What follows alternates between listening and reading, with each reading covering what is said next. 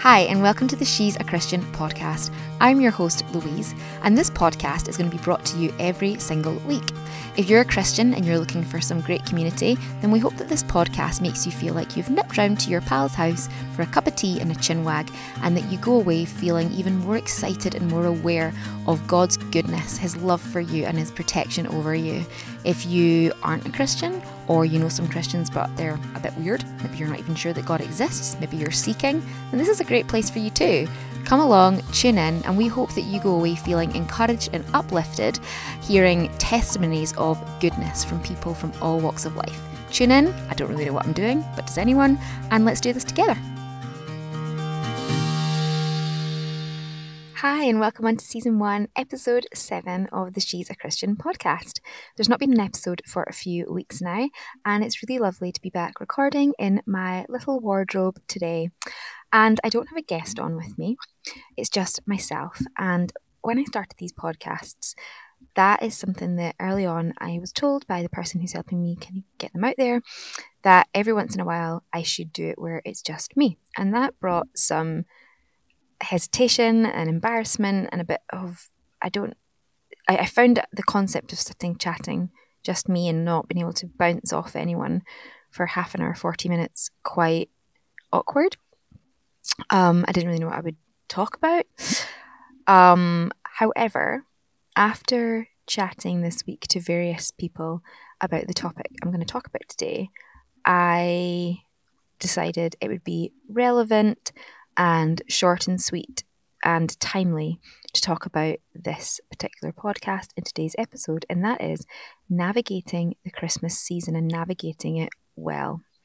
So you would have to be living under a rock to not notice that the Christmas creep, as I like to call it, is starting earlier and earlier. Now, last week I spoke a little bit about Black Friday in my newsletter and how, as a Christian business owner, I kind of, had to sit down and think about how I navigated that shopping, spending season with integrity and in a way that lined up with my values. And I mentioned that I believe we are, not me, but the message of consumption and never having enough and more on, and an infinite need for stuff on a finite planet is something that concerns me as a consumer and a business owner.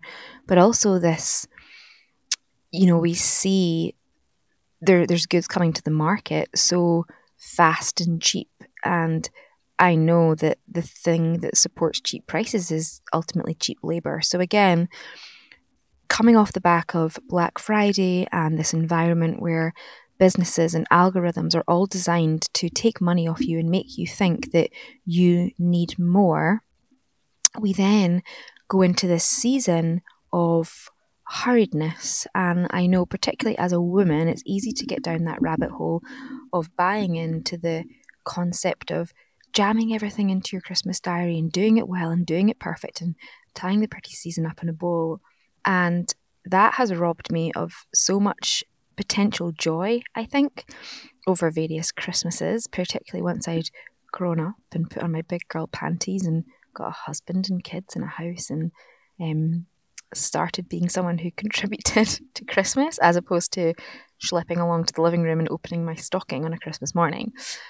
The joy of this season has, I think, been eroded a little bit because of my attitude to this season. And particularly when my kids are little, I want to get that back in full, because they won't be little forever. And if anyone listening to this has children, you'll know that children bring an element of magic to things, because everything is wonderful, everything is brilliant. And it's so lovely to see not just Christmas, but the world in general through their lens. But I do see that there's a Christmas creep happening. Shops are bringing out their Christmas stock earlier and earlier.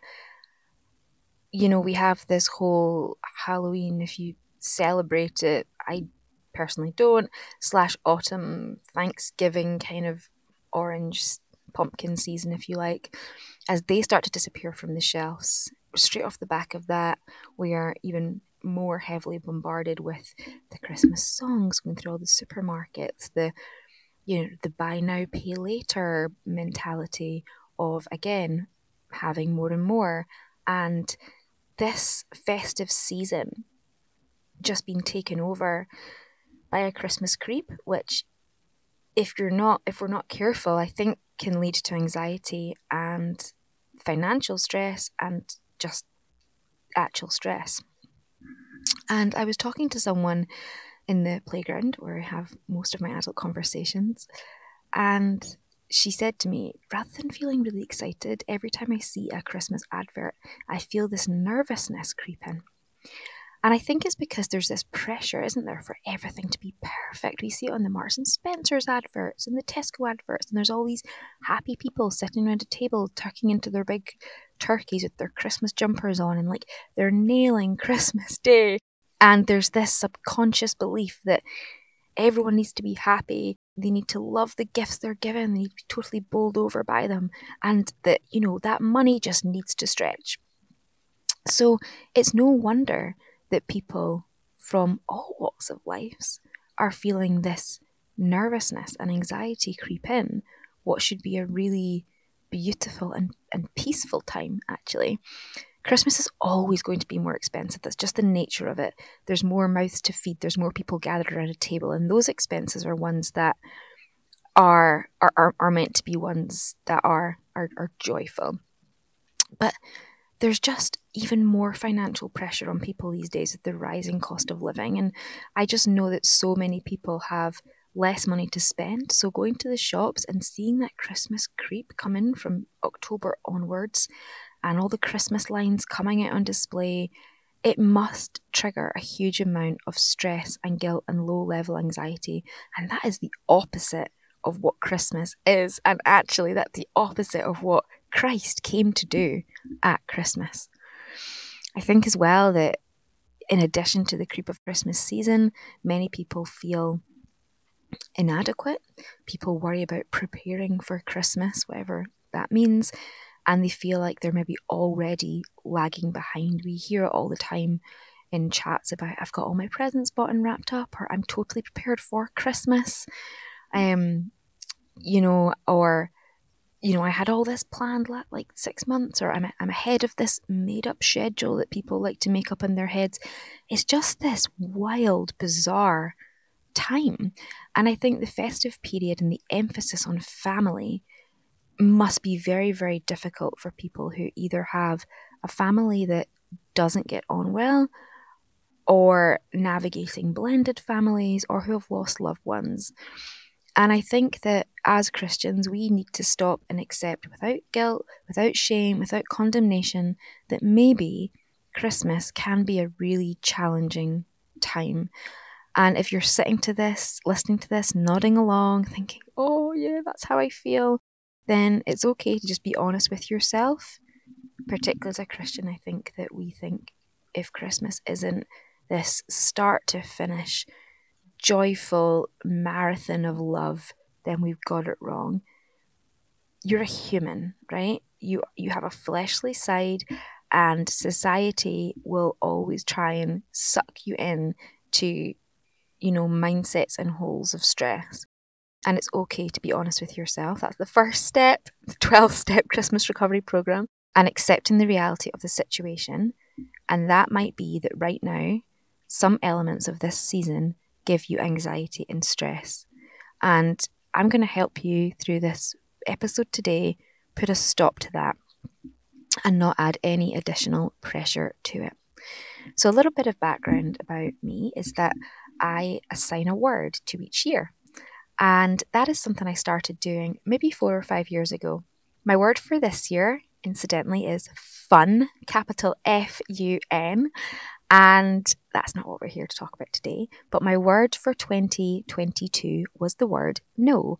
Big fat N-O full stop with no explanation after it. Just the word no. And off the back of no, having a no year, I was able to go into having a fun year because I stopped saying no to stuff I didn't want to do. I stopped people pleasing, and I was able to see what gave me joy, what gave me rest, and actually take away all the stuff that was sucking the fun and the joy out of life and saying no to it and leaving room for stuff that is fun. So I'm glad to say that 2023 has been a year of, at the start, deliberate fun, but now just this natural kind of fun feel. But my year of no was off the back of feeling that my chronic people pleasing and saying yes to stuff, just without any thought, had led me to this place of absolute mental, cognitive burnout, I want to say. Quite an extreme word, but we're going to just roll with that anyway. Christmas this season is an absolute, hotbed opportunity for people pleasing.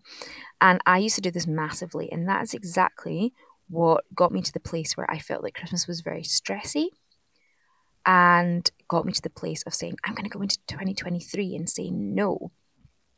And I told everyone that was my word for the year. Like, just a heads up, my word is no. Don't take it personally, but it's a no. It's a no from me. So what is people pleasing, and what do I mean when I say I was doing that, and how does it possibly relate to or link into this episode? So I'm just going to put this from a Christian perspective, because that is what this episode is all about after all.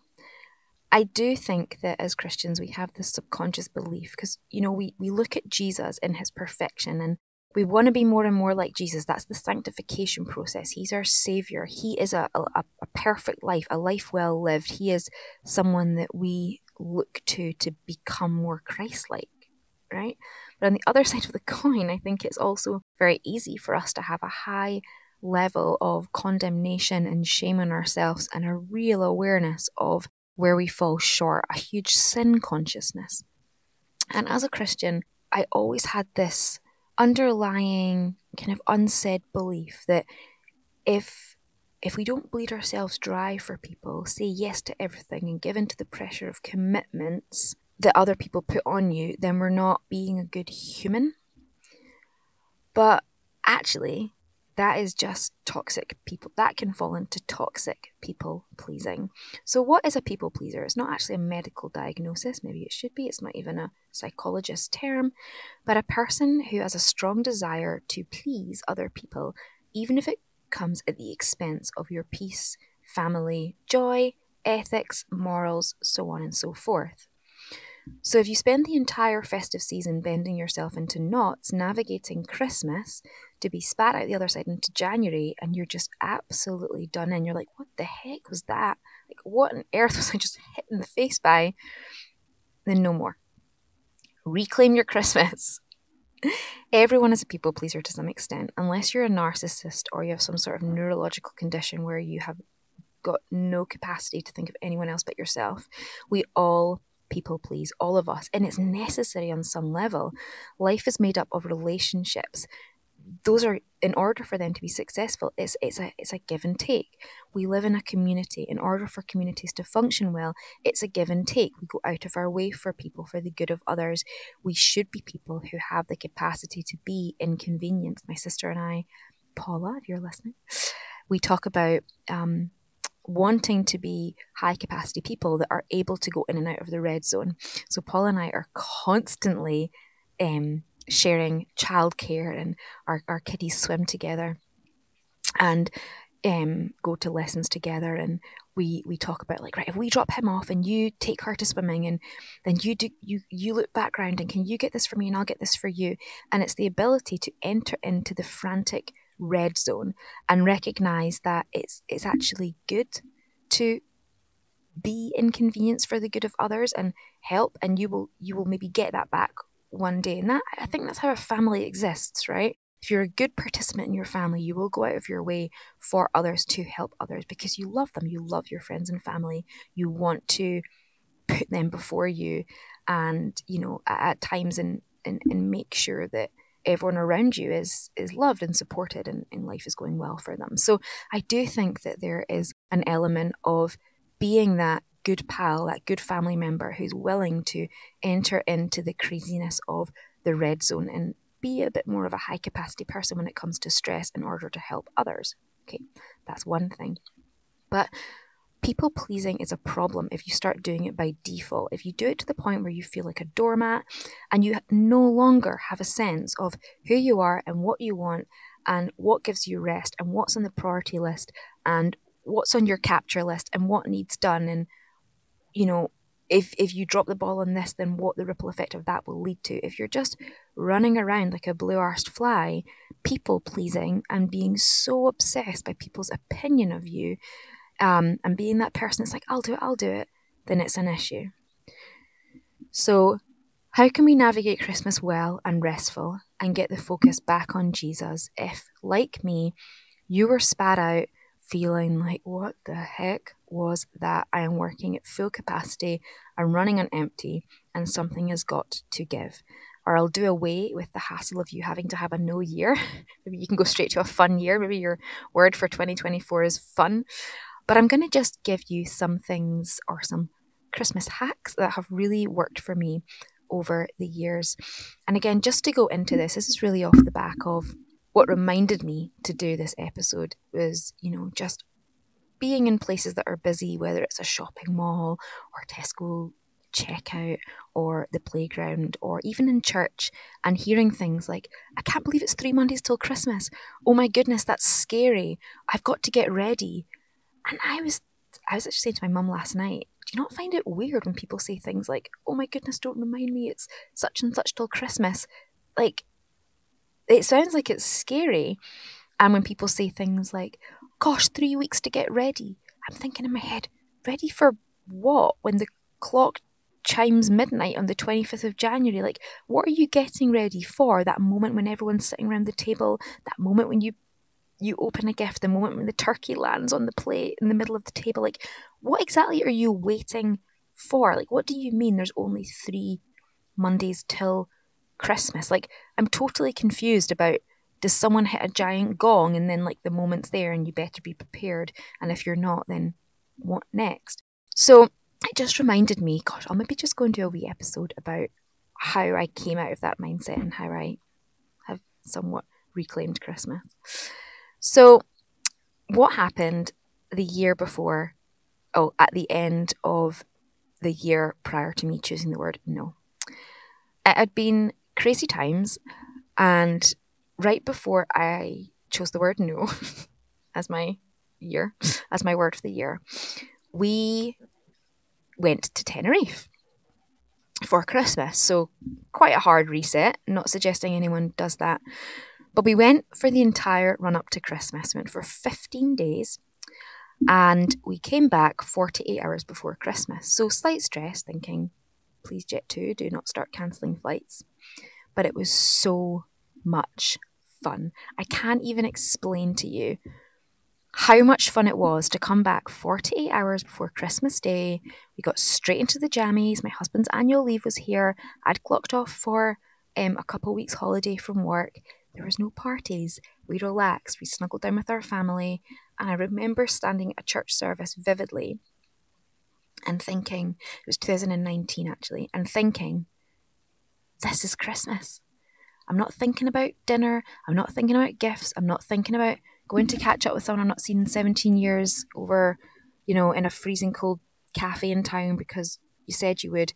This is Christmas, like right here, right now, feeling that internal sparkliness and joy, standing beside your loved ones. It wasn't about what was in the stockings. It wasn't about what we're going to eat on Christmas Day. Like, I personally don't care. It wasn't about any of that. It was about standing there, singing your Christmas carols, holding my kids' hands.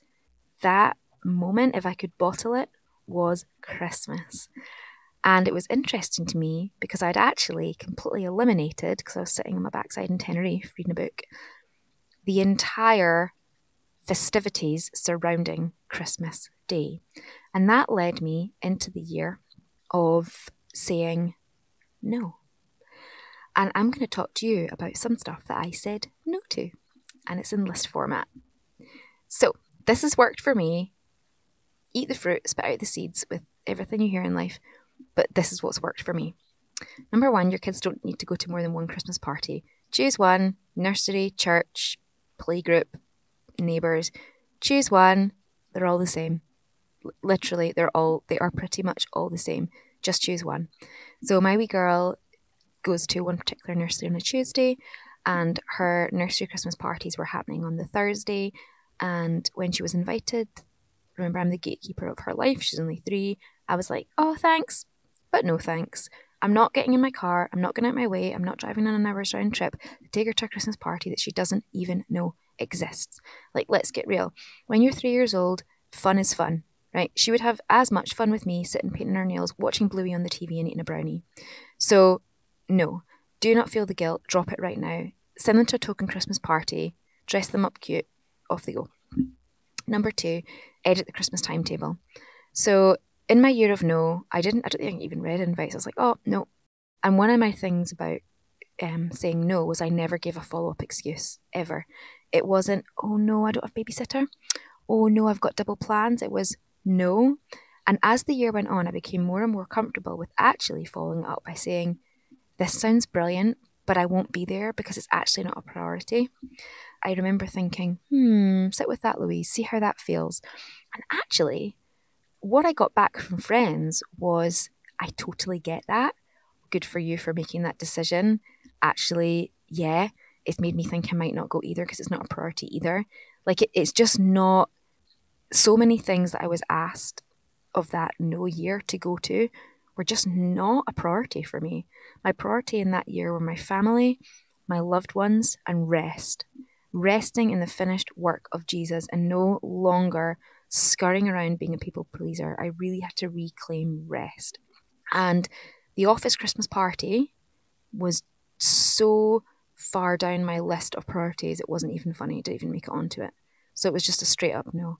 And I began to get more and more confident as the year went on, saying no, and I'm so sorry, that sounds wonderful, and I hope you all have a good time, because I did, but it's actually not a priority for me. And when you position yourself as someone that is strong and stands and knows your priorities, you might not be liked, that's fine, but you'll be respected. So just get your no on and do not follow it up with any form of excuse. Nobody needs to hear your excuse, and you don't owe anyone a single thing. So don't worry. But I just want to quickly share with you, there's a website called patient.info. They do some really good surveys. And there was a survey that took place in, I believe, 2021. And they surveyed 3,228 readers. And they said, give your top reasons for declining or wanting to decline an invite. This was the real reason when they got an invite for something at Christmas. The number one reason that people gave for wanting to decline an invite was that it may cause social anxiety.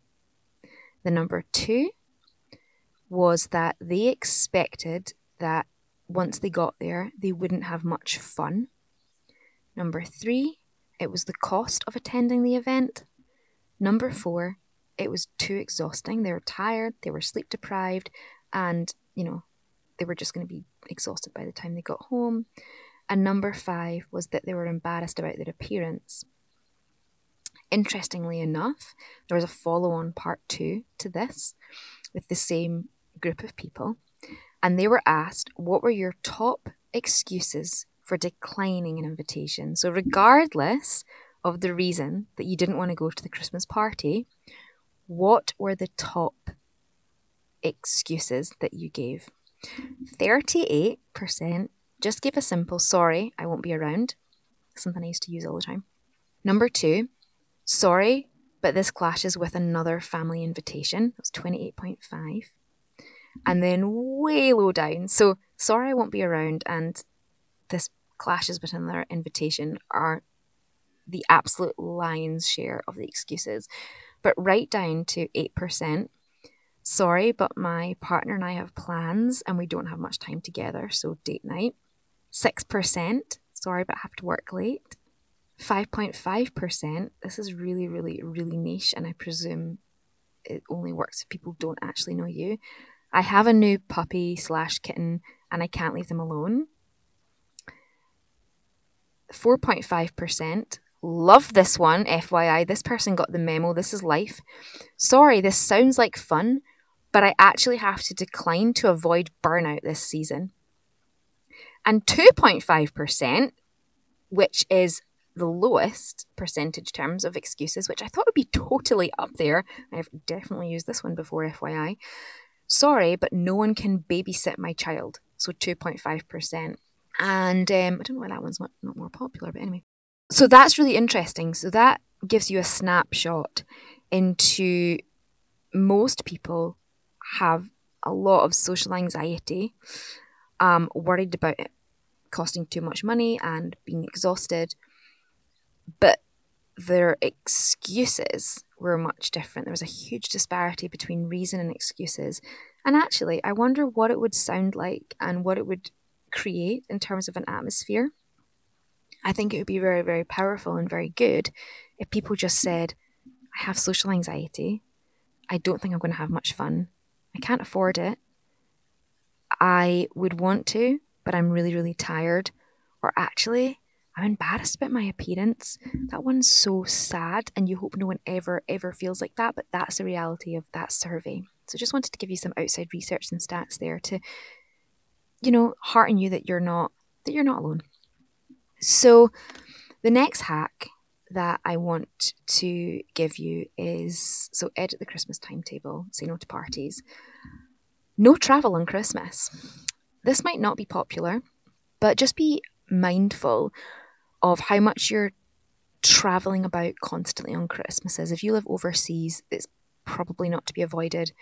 But I just remember when the kiddies came along, and saying to my husband, we're not here to schlep these kids around 1 hour here, 1 hour there. Like, we'll park ourselves somewhere. Like, there's something to be said for getting your best pajamas on, parking your butt somewhere, and spending the day somewhere. So that was a boundary that I could control and I could employ. And thankfully, both sets of our families are actually a 3-4 minute drive away. But I just felt very strongly that I wasn't going to get the kids in and out of wellies all day, getting them in the car, getting them out the car. And it was nope, we're not traveling around that much. The next hack that's totally changed things is give less, wrap less, spend less. I give my baby nothing. So I've never given the kids any Christmas presents until they're about 3 years old, because they don't know, they don't care. It's an absolute waste of money, and they get so much from grandparents anyway. So when, again, I see people saying, like, what are you buying your baby? I think absolutely nothing, because my baby doesn't know if it's New Year or New York, and he needs nothing. So give less. I try and give presents that are meaningful. I don't give to a whole host, loads of people, but I do have a lot of nieces and nephews, and I love to give. But I don't just want to, again, fill their houses with stuff and stuff and stuff and stuff. If you give less, you wrap less, you spend less, and your anxiety is lowered. And I remember talking to someone about this as well, about them feeling huge financial pressure of being a part of a family that were maybe really high earners and they weren't, and feeling that they had to keep up with the Joneses, if you like, over Christmas, and it was causing them a stress, and they would save up for it all year in order to be able to afford their family at Christmas.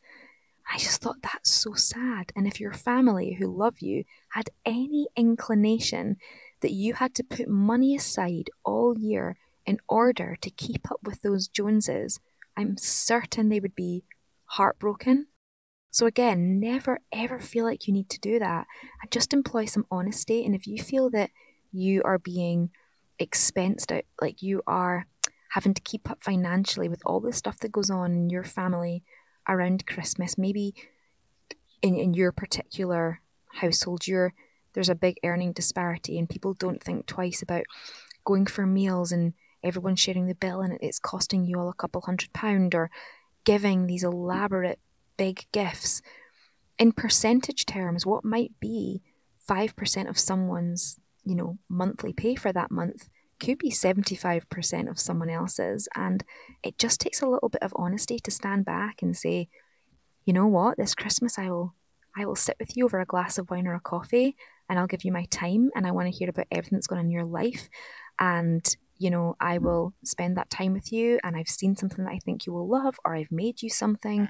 But do not feel that you have to continue, taking out a mortgage just to stay in your family at Christmas. That is not the way things are meant to be. And I remember just being in that conversation and thinking, gosh, if that person could just be a bit more honest with, the traditions and the people that uphold those traditions in the family and say, hey, we're in a financially different place than the rest of you, then it would take a lot of resentment and burden out of Christmas. So think less. This is a good one. This is something that, again, through my year of no, I would just say, I don't know, whatever. And the specifics around this are that I have 2 siblings who have wives and kids, and my parents, and my husband is one of 5. And they, for the most part, all have spouses and kiddies, and everyone navigates in-laws and all the rest of it. And when the messages come out around about June, prior to Christmas, of what are you doing on Christmas Day, I used to try and think, oh, I better, it was like playing a game of Candy Crush, right? If I go here and I go there and I da. And now I just say, yeah, cool, whatever. I don't overthink it. And when someone says, what are you doing in a year? I'm like, whatever. Like, I don't overthink it. I used to kind of get out my timetable and my Sharpies and say, well, if we go to my mum's at 12 and then, we did this last year, so we'll do this next year. See, now I'm like, I see them all the time, whatever, think less.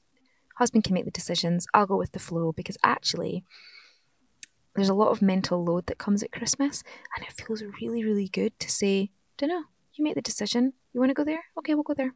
Like, think less. Don't overthink it. Just chill. Cook less. This one doesn't apply to me because I don't like cooking, and thankfully we have my sister-in-law and brother-in-law love cooking, and we always spend Christmas dinner with them, and it gives them joy. So that's a kind of caveat to this theory. But if you're like me and you hate cooking, don't. Nobody writes these rules. You don't have to have a turkey. You don't have to have all the trimmings. Get a Chinese takeaway. Like, really, do you honestly, if you hate cooking, really think that your kids and your family are going to look back 10 years from now and say, Christmas Day was amazing because my mum was up to her elbows in fairy liquid for 3 hours in the afternoon cleaning up after us. She spent the night before getting stressed out. She spent far too much money on food. We all sat down, stuffed our faces for 10 minutes, and then the clear up had to ensue. No, it's not the standout, really, unless you're some, absolute food lover. But if you are like me, don't really care less what you eat, you'd be happy sitting on your backside stuffing your face with Quality Street. You certainly don't want to spend your Christmas Day doing dishes. Throw out the rule book. Who says you've got to eat turkey? Absolutely nobody. Make some sandwiches, have a bowl of Frosties. I don't care. Just, if cooking stresses you out, don't do it. Do something else. The next hack that you could employ to make this Christmas season go a bit smoothly is the whole reunion, let's catch up at Christmas thing. Again, let's look back to number 1. I think as Christians we often feel that if we aren't at the beck and call of everyone, and everyone that asks us to a coffee or wants to catch up, we have to go and spend that time, and maybe you're not a very pastoral person, drop the guilt. You actually don't need to see that person every Christmas that drains the living daylights out of you that you knew 15 years ago. You can love them, you can wish them well, you can say, I want you to have the best life ever.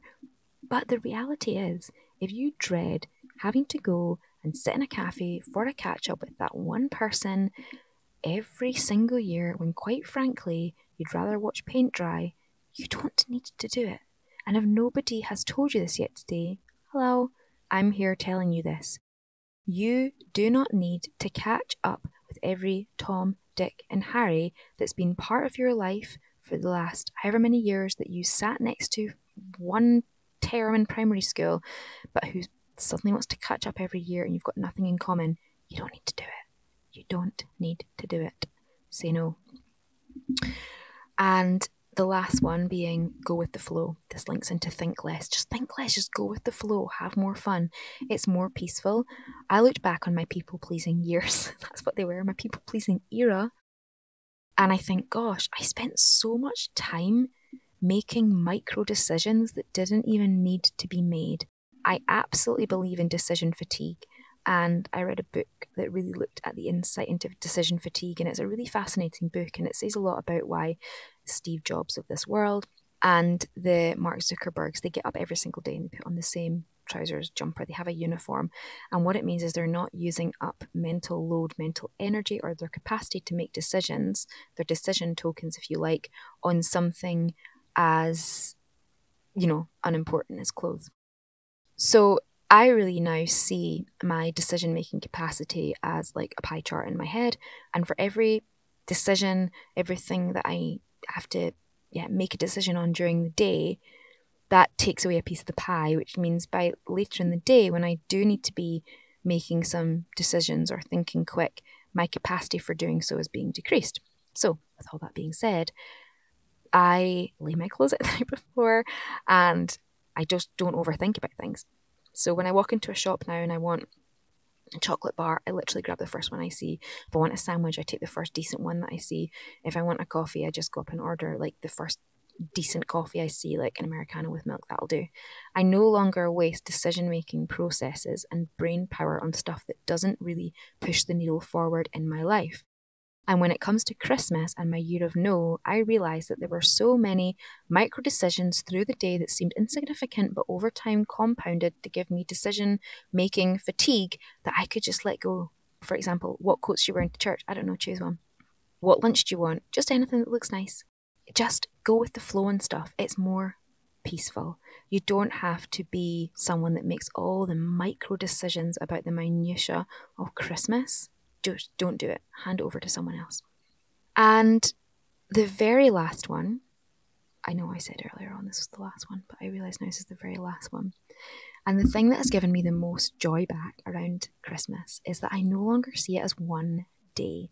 I don't buy into this whole, it's Christmas. 3 Mondays from now, you better be ready. Christmas creep. I decided to take Christmas month. So on December the 1st, we wake up and I say to the kids, it's Christmas. And yes, Jesus was only born on one day.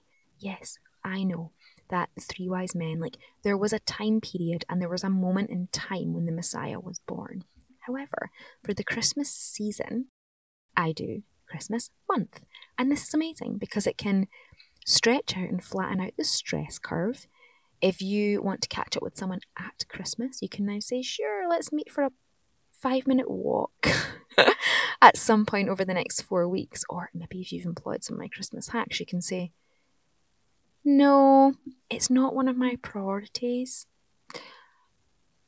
But just reclaim Christmas as the month.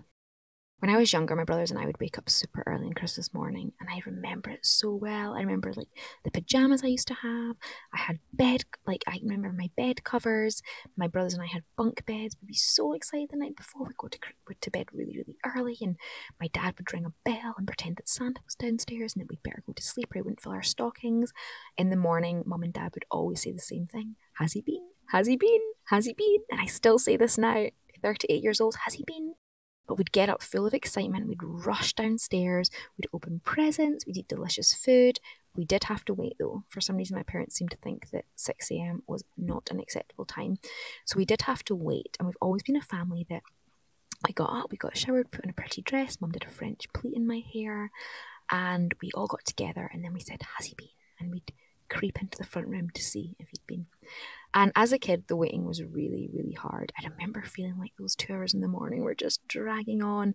But my dad wanted to record it and capture those memories. And we probably did things quite organised, which actually I still do to a certain extent. We all go into the sitting room together on Christmas morning. But I desperately wanted Christmas morning to start. And I remember feeling that sometimes there was a frenzied anticipation as my 2 brothers and I waited, not very patiently, in the pre-Christmas dawn for what felt like hours. And then when the sun came up, it was Christmas morning. We could go and get our parents out of their beds. They'd say Happy Christmas, and we'd go downstairs to see if we'd been. And that whole waiting for the morning, waiting for the Christmas moment, for me as a kid, because I didn't have anything else to do apart from open presents, that moment of Christmas really was the stepping into the front room. Whereas now, as I said, I see it more as a month to flatten out the stress curve. But I think about that waiting for the morning feeling as a kid. And the Bible tells us about a man who was looking forward to a particular moment in time, a particular morning with anticipation and excitement. And his name was Zechariah. He is the father of John the Baptist. There was something very special about the morning that Zechariah was anticipating. He was waiting for a sunrise, but not a sunrise in traditional terms. The sunrise that Zechariah was anticipating wasn't the start of a new day. It wasn't like me and my brothers waiting for the sun to rise. It was a person. Zechariah was a prophet. He gave us a prophecy. He said, "And you, child, will be called the prophet of the Most High, for you will go before the Lord to prepare his ways, to give knowledge of salvation to his people, in forgiveness of their sins, because of the tender mercy of our God, whereby the sunrise shall visit us from on high, to give light to those who sit in darkness and the shadow of death." And that is in Luke's Gospel 1, it's 76 to 79. But in this prophecy, Zechariah starts by speaking about his son, John. So he tells us that John the Baptist was born to fulfill a special role and to prepare the way for God to visit his people, to teach his people how they can be saved, and to tell him that their sins can be forgiven because of God's mercy. Then Zechariah tells us that once the way is prepared for God to come, the sunrise shall visit us from on high to give light to those who sit in darkness and in the shadow of death. So the sunrise that Zechariah looks forward to is a new morning in all its senses. He anticipates eagerly the coming of the promised Messiah, it's the baby Jesus, the Saviour of God's people. And we know that Jesus Christ is that sunrise that he was talking about. And as a child, I'd be waiting with anticipation with my brothers, bouncing around our rooms for the sun to rise and Christmas Day to come. But as an adult, I know that that sunrise is Jesus Christ. And that's why I want to encourage you to refocus on today as you reclaim a peaceful Christmas. You don't have to go to Tenerife to do this, by the way. As the Apostle John said of Jesus' arrival as a baby born in Bethlehem, he said, "The true light, which gives light to everyone, was coming into the world." Jesus Christ is the dawn of a new day. He is the radiance of the sun dispelling the darkness of night. And when you scrape away all the things that can bring stress into Christmas in terms of, feeling like your money has to stretch, or saying yes to all things you don't want to go to, or just the pressure on that day to be perfect, I just encourage you to just take all of that away and really, as an adult, focus your eyes on what the sunrise is, what Jesus actually did at Christmas time, and know that today he came into the world to end darkness and to bring light. He came into a world to, a world of suffering, to bring hope. Don't we need that so much more, today than we ever have? He stepped into a world of sickness to bring healing. He chose to live in a world polluted by sin to bring forgiveness to the guilty and honour to the shameful. This is the good news of the gospel. This is why we have Christmas. Society and culture will turn it into a frenzied day of people giving stuff to each other that they can't afford, that they maybe don't need. And there's so much pressure on the day, and it leaves a hook sticking out of us that I do think the enemy can grab onto, and that is to get in with stress and worry and this feeling of perfectionism and pressure. But as Zechariah tells us, Jesus does not merely start a new day. He is the new day. So Christmas isn't the day Jesus was born. Jesus is the new day, a new era, the new season. He doesn't show us how we can dispel the darkness of the world. He is the light that casts out the darkness of the world. And if you're not a Christian, then, think about that going into this Christmas season. Jesus, through who he is and what he does, brings light into a world darkened by sin, evil, and corruption. This is a fallen world we live in. When we look at what's happening all around us, it doesn't take a genius to recognize this world runs on evil powers and ego and sin and corruption. But Jesus came in as the antidote to that. And when you see Christmas as a whole month and not just that, moment of the kids opening up their stockings, it's a month of stopping and remembering just what that new sunrise means, what that new day and that new season means, and how that feeds in to us today as living, breathing human beings. And that is the antidote to turning around this season of what has maybe always historically felt hard and hurried and expensive and stressful and fighty into a season of pure and utter rest. So, how can we celebrate Christmas the Christian way? As the sun rises on December the 25th, so Christmas Day, let's not just celebrate a morning of presents. Whilst opening presents is lovely, you wouldn't be a human if you didn't enjoy getting a present, enjoying food, enjoying all the banter with your family. Maybe you're alone. Maybe this is going to be a stressful morning. But choose to focus on Jesus. We don't celebrate a day. We celebrate Jesus Christ.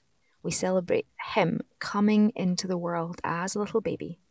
It meant that God himself had come to the world in human form, and he brings forgiveness and freedom from sin and freedom from death.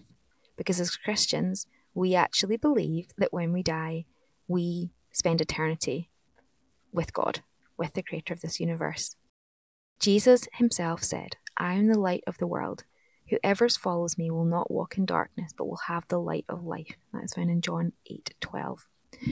So with that mindset and with that revelation, go into this Christmas entire season, slowing down, resting, saying no, employing some of these navigating Christmas hacks, and just every time something threatens to steal your joy or give you anxiety or make you think, I don't know if I can afford that, or I'm going to be so tired if I go to that party, just stop, center yourself and think about what is happening at Christmas. And that is recognition and celebrating that Jesus, the Messiah, entered the world in order to give us hope, the option of hope, the option of eternal salvation for all those who choose to accept his free gift. And I hope this has been an enjoyable episode. I've got to go, but just wishing you a beautiful end of November, start of December, and I will chat to you next week. Bye. Hi, I hope you enjoyed that podcast. So if you haven't already, please subscribe and leave a review, or even email me with anything you think I could do to make this podcast better. I'm totally open to hearing feedback and ideas. Every single week, I am emailing out a bit of an encouraging newsletter. These are going to change every week. Sometimes it's going to be thoughts that God has put in my heart. Sometimes it's going to just be maybe a series of funny stories or life hacks or things that I find helpful. Either way, it's a great way for us to connect, and I would love to have you on the subscribers list, so make sure to do that. Have a lovely week, praying for God's protection over you as you just go about your business, and I'll see you again. Bye.